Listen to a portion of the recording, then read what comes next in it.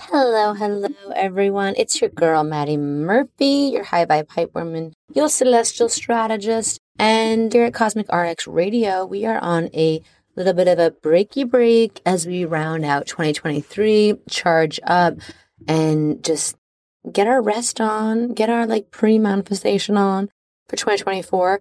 But we're coming at you today with a little bonus episode, a little mailbag treat. We just thought that'd be fun to kind of tune in with you all, our cosmic baddies, and see what's on your heart. What do you want to know about your chart? A little treat teaser episode of just answering some questions. If you want more episodes like this, let us know. We can definitely incorporate it into the rotation. It's super fun. So let's get into it.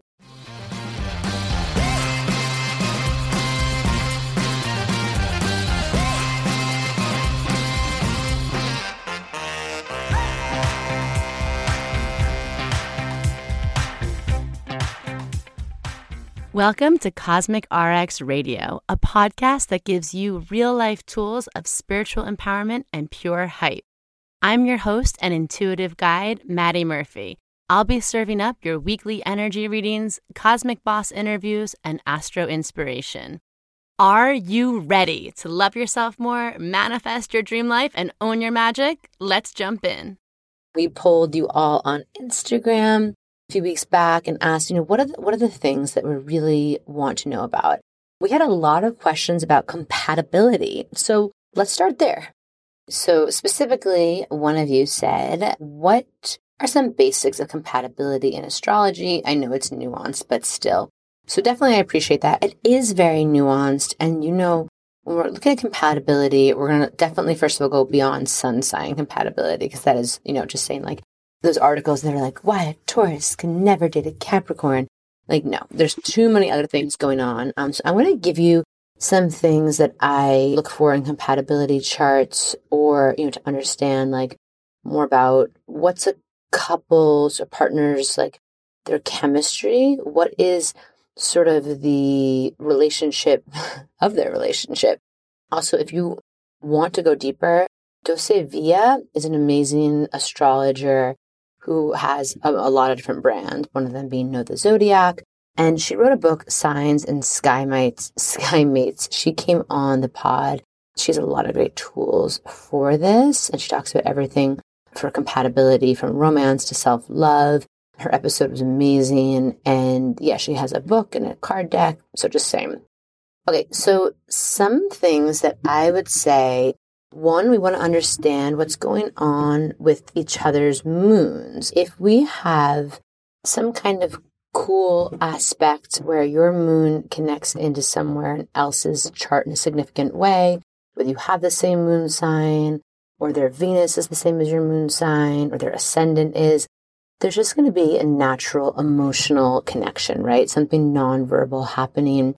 Something where, again, you're understanding your simpatico with each other.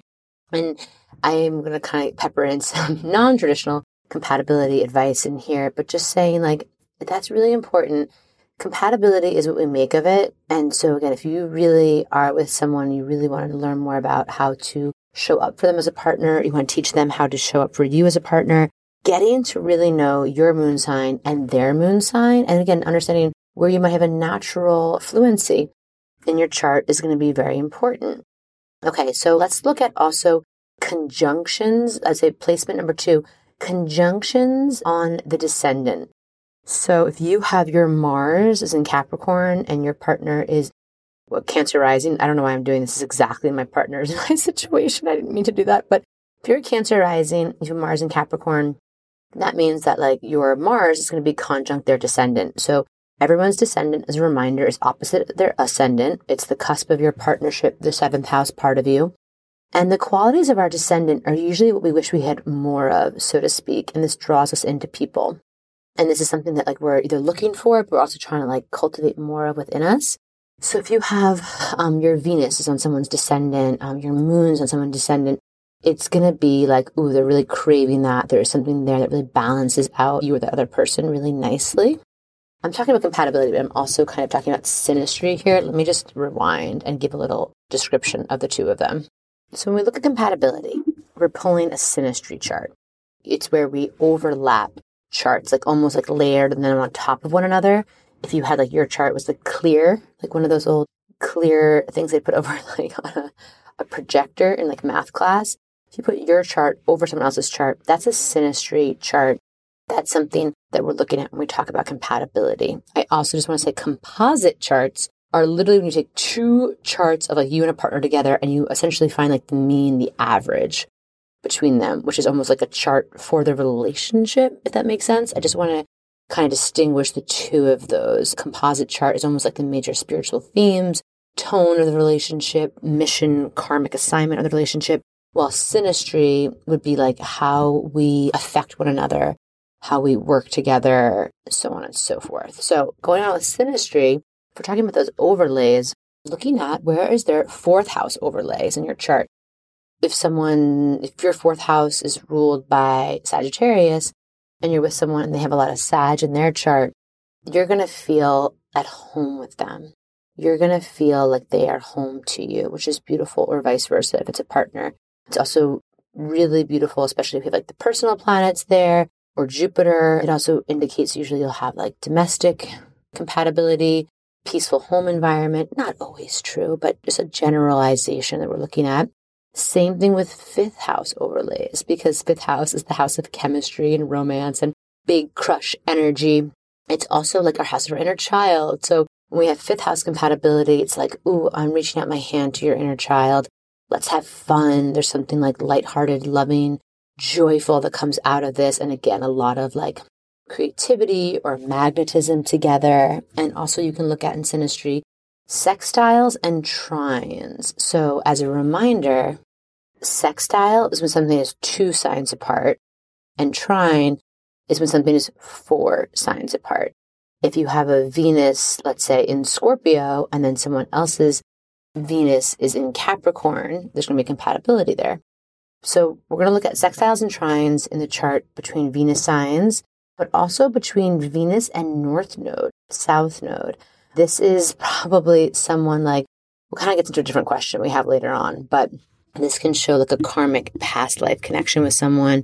This can show that loving this person or being in love with this person is part of like is activating something on your soul's destiny path. There's something intuitive about knowing each other. So sextiles and trines in general between Venus signs, but especially between Venus and North Node, South Node. There's so many things to look for, but I'll leave you with one more. Look to each other's Juno signs and see if there's a compatibility there. Juno signs in the same element. So like a Juno in Sag, Juno in Aries, or a Juno sign that's overlaid with your partner's chart in a significant way means that there is an opportunity, an invitation, a potentiality for domestic like partnership that works well. We know our Venus sign is very connected to love, worthiness, flirt energy, aesthetics, values, but it could be love in a lot of different ways, right? It could be self-love. It could be love we have for our family, our art, our pets. Whereas Juno is an asteroid goddess that's more about like, what do I need to cohabitate to make a life with someone, to domestically partner? And so understanding someone's Juno sign, again, like the moon sign, can really help you understand them better and also what you need. And then looking at, if you have the same Juno sign with someone, there's going to be a fluency there. Or if your moon connects with their Juno, a flow, a harmonic conversation happening. And so those are some 101s of cosmic compatibility. Let me know if you ever, want to do a longer episode or a deep dive on that in a deeper way. And so let's see. Is it rare to share an identical chart with a BFF? Oof, okay, y'all about to make me try and do some math, make me go back to my AP stat class from high school. So here's what I want to say. I'm going to think a little bit. I try to crunch some numbers to get the actual statistics, but who am I kidding? First of all, I'm like days away from giving birth. The brain is not functioning that way, but let's talk this through a little bit. I'm going to say, first and foremost, this is very special, to share an identical chart with a best friend, and the only difference is your moons, which are opposite each other, if they're Libra Aries, is very cool. To me, I'm like, oh, that connection is karmic, it is cosmic, and then there's sort of a opposite energy of your moons, but in a way that really would also like kind of complement each other, I imagine, like both bringing very similar things to the table, but through different lenses, through different emotional needs. And in terms of like general and charts, I think one reason that people are kind of anti-astrology is like, there's no way that like every Scorpio, I'm not like every Scorpio I know. So we know that obviously sun sign horoscopes, a whole different conversation. But honestly, like to have the same chart as someone, especially we're talking about the ascendants, and I'm guessing it's not like every degree in your chart is the same because that would be freaky deaky. But, when you break down a chart, you're looking at certain planets, people your own age, born the same year, are going to have a lot of the chart the same. The outer planets, the generational planets, the Jupiters, right? The Saturns, the Neptunes, Uranus, North Node. And then, if we get into more of the personal planets, the Mars sign shifts every 6 weeks. That's like, okay, if you're born around the same time as that, Venus, Mercury every 4 weeks. If you're born in the same sun sign, I'm like, okay, great. It's like, okay, we're born in the same like month time frame. You get very similar charts. If you have the same ascendant, that is where things get kind of rare. The ascendant sign changes every 2 hours. It's the most sensitive part of our chart. It influences the other houses. And then also you look at, if you have two births to be born at the same time, the same degree ascendant, they'd have to be born within 4 minutes of each other and within 69 miles east or west of each other. I found this from Patrick Watson online. He's an amazing astrologer. He did a great write-up about this. He calls this, what is it called? The rising rectangle of like the degrees of which, why we ask for your birth location as an astrologer. It does affect that, right? So if you have the same degree rising sign, then that is pretty crazy. That means you're either born within 4 minutes of each other or within like 69 miles. So again, I'm not giving you the best like neat and tidy answer here, but all I'm saying is it's very low odds.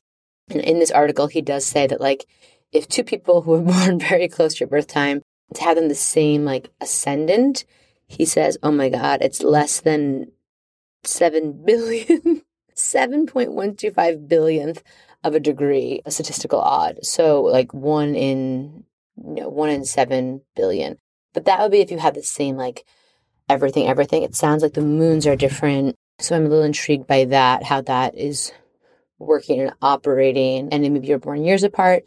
All I'm saying is very special, very karmic, very cool. When I see people, siblings, cousins, friends, lovers, who have those very, very similar charts, I just know I circle up my mind, I put a star there, like something significant is happening. It's important for these two people, their life stories to intersect in this way that even if it's not 1 in 7 billion, it's a very low statistical odd. So blessings to you and your BFF. Let's see. What do you believe is the most important house placement to focus on ancestral healing? Oh, I love this question. Okay, so first and foremost, we want to go to the 4th house to understand, this is the house that is connected to our home, to our family, to our roots. They say it's kind of like your inheritance. And so that could be, whatever you're inheriting, the good stuff, the bad stuff, the patterns, the baggage. And so in this, like really looking at what's going on in your 4th house, what sign is there, what placements are there. You could also look at like if you have the birth charts of people in your family to understand that. It's like, what is the story? And especially for you, what is the story that's unfolding in that house? What is the good inheritance that you're here to claim? And then what is the ancestral line, the healing that you're here to shift in that story, right? And so similarly, you might want to look at just as the 4th house. You can look at the 10th house too. Sometimes 4th house astrology is very connected to like our motherly line or the line of the caretaker that was more associated with the home. And the 10th house is associated with the father, or again, the more like authoritative or out in the world parental figure. You might understand what is your process, your relationship with these energies. I also think sometimes like looking at our Chiron is like, what are the emotional wounds that we inherited from our family, but that we can shift into opportunities for healing? Because if we look at the mythology of Chiron, a lot of that is very ancestral. It's a lot to do with wounds that happened before Chiron was even born. I always look at like, Saturn holds a lot about our karma. So looking at Saturn sign, helps us understand that karma. Some people say, mother moon, father sun. So if you want to look at your moon sign, what is it going on there, and your sun sign as it relates to maybe your parents or primary caretakers. And then the last thing that I'll say is your south node. Your south node is karma you're clearing from a past life, which is your own journey. But I do find that when I do readings for people, there can be a south node story through someone, if not their parents, but great-grandparents, aunts, uncles, that they can kind of see reminiscent in that story, because I do believe that we incarnate with like our soul families, these pods. For instance, like if you're clearing, something, if you have a Libra south node in the second house and you're clearing, not just like marrying for convenience or love or money, maybe that's not what your parents' story was, but maybe you can actually trace a story about that from someone in your soul family, someone in your ancestral line, if you go back far enough in history. So I would say those are the great starting points. But if you're just going to take one thing, that fourth house can teach us so much. The house of our inheritance, good and bad. Okay, so I'm just going to say, I kind of touched upon this, but I think I'll circle up and go a little deeper on it. Next question says, is there a specific placement that you feel best shows a past life connection between two people? Oh, so fun. Love past life work. So again, this will be pulling the synastry charts of someone, which again, you can pull online for free. And like I said before, the South Node in the karmic ancestral healing, and in the synastry question, South Node is very important in a synastry chart for understanding our karmic connection. So if you have anything conjunct in someone's chart to your South Node or vice versa, definitely past life connection there. So if their moon is conjunct your South Node, vice versa, absolutely. I would say if there's anything conjunct your Saturn, especially for them, a personal planet or their South Node, Saturn is a very important correspondence to our past life, to karma. And again, like we never know if it's like good karma or bad karma that's playing out, but there's something important there. You can look at if there's anything conjunct to their Chiron, to the asteroid goddesses Ceres or Juno. There may be past life connections there. If you share an overlap in planets in the 8th house, 12th house, for sure. And then also understanding like if your South Node, I'm going to give you a breakdown of like if your South Node is connected by sign, what that means, because that's really one of the most significant parts of it. But again, if you have like their South Node, Moon, or Saturn in their 8th or 12th, vice versa, we're going to feel that a lot. And then, if your South Node is connected to their Sun, there may be something you're learning about the masculine through them. If the South Node is connected to the Moon, you might be here to learn about like something about the feminine through them. South Node Mercury, something around your communication. You might have had like been neighbors or siblings in a past life. South Node and Venus would be like you were lovers in a past life, you had an affair. South Node Mars, sexual chemistry, or you were at odds, maybe enemies turned into lovers in a past life. South Node Jupiter, they are here to teach you something. They probably were a teacher or mentors of yours in a past life. South Node Saturn, you're clearing a lot of karma around control, authority. South Node in Uranus, you're here to probably disrupt something big in your karmic line with them. South Node Neptune, you're here to learn about your spiritual journey through them. Maybe they were a spiritual teacher or healer of yours in the past life. South Node Pluto, you're here to learn about power and control. And like there may have been some unhealthy balances of power and control in a past life. If your South Node is conjunct their Juno or vice versa, they're probably a spouse of yours, a partner from past life. South Node Ascendant, South Node Descendant, both of those conjunct are like a lot of soulmate indications, strong links, probably like many lifetimes you've gone through together. South Node conjunct your midheaven, you probably did something that was very public in a past life. You may have been a power couple or something that was like, famous, or your private lives were on display. South Node conjunct your IC, you were definitely like, did this in a past life, had a family, had a home. And yeah, so that's kind of, did leave anything big out? I'm looking at the chart here.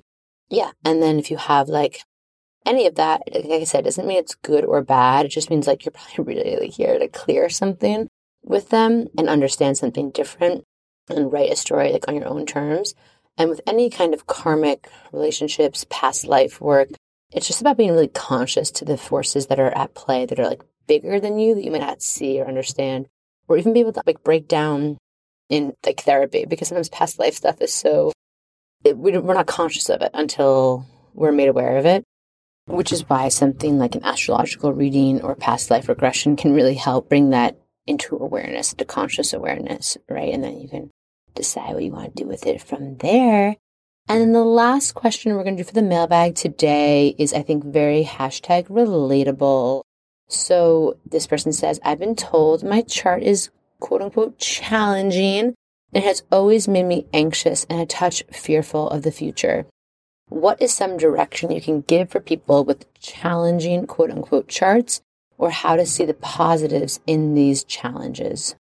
Okay, oh, my babies, sit around, gather around mama's feet. Let's have a little cup of hot cocoa and let's just break this down. Okay, first of all, my first thing I like to say is who? Who is the person saying this? I want to just remind ourselves that we all have biases, whether we are, an astrology reader, whether there's like AI is telling you this. I talked about it in an episode when I talk about my like pregnancy journey, but in the early days, like I had some people tell me awful things about my chart. And unfortunately, we bring a lot of our own projections into astrology, whether that's we read something, heard something, we're repeating it, or we have our own life experience, right? I can't tell you how many people have gone to readings and they're like, oh my God, like so-and-so said my partner's going to cheat on me or we're going to get divorced. And then I'm like, all right, let me Google this person. I'm like, oh, they're divorced. Not that there's anything wrong with that, but it's just that thing of like being a clear and open channel to read for someone from a place of neutrality takes a lot. It also takes a lot to not be just regurgitating a lot of like fatalistic things that people were taught in astrology, especially I would say like astrology, like anything else, has to be like decolonized, dismantled. There's a lot of biases in it. So I just want to say that first and foremost as a broad, sweeping statement. Also, there's really no such thing as bad or challenging astrology. There's astrology that's like, oh, I'm here to learn some things in this lifetime. But it also is like what we do with it, how we deal with it. It's all about what we choose to make the most of it with and like how we choose to grow. You could have a quote unquote easy birth chart, but if you take that as a chance to check out and not care about anything, you will have your own challenges in life and you'll probably be reincarnated with some very difficult lessons. But, in terms of evolutionary shamanic astrology, there's no such thing as good or bad or challenging. So whoever told you that might have been, again, coming to things with their own table. A birth chart is basically what we bring into life, what we're aiming to achieve in our spiritual journey. When we talk about charts, T-squares in a chart, I think it's something that traditionally a T-cross, T-square is like, ooh, there's obstacles in one's life. And this could be like, if someone didn't know about it, they'd be like, ooh, this is difficult. But however, this is one of the most common statistical aspects in a lot of celebrities, famous people's charts, because these obstacles create tremendous drive and therefore create tremendous success. And there's like a catalyst there. So we look at, it's like what we do with it. It's just like anything in life, right? Like it's hard to make a broad sweeping statement about any group of people, about anything you're born into. It's what we make the most of it. If you have a chart and you feel intuitively like it's challenging for you to live with, this is a great time to seek guidance, right? Work with a trusted astrologer, work with a mentor, work with a therapist, and really figure out like what are the things about this that feel challenging to me. And that's what I love about astrology. It does help us understand our assignment in a clear way.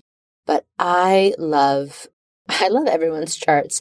When I look at them, I see it all. I see the opportunities, the obstacles, but they just weave together to make this beautiful kaleidoscope, this tapestry that is just so you and that's so profound. And this is really like a time I'm excited to be an astrologer because I think people are waking up so much to how it can map out. It doesn't define us, right? Like Pamela Gregory, the astrologer, says, astrology is not a choice maker. It's a choice enhancer, meaning, your fate isn't decided through astrology.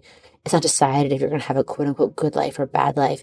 It just helps us make better decisions that are more aligned, more authentic, and hopefully helping us in service to our highest good, but also serving the collective's highest good, right? So that's where I'm going to leave us for today. If you want to do more mailbag episodes, let us know. You can email us at info@CosmicRx, slide in our DMs at the CosmicRx, and we can definitely incorporate this into the regular programming more. But I just thought it'd be a fun little teaser, a little nibble, a little bite while we're on our breaks. I hope everyone is getting lots of rest, getting times with like the people or things that you love and enjoy, charging up, because 2024 is going to be a big one, baby. I'll see you baddies on the other side. Mwah.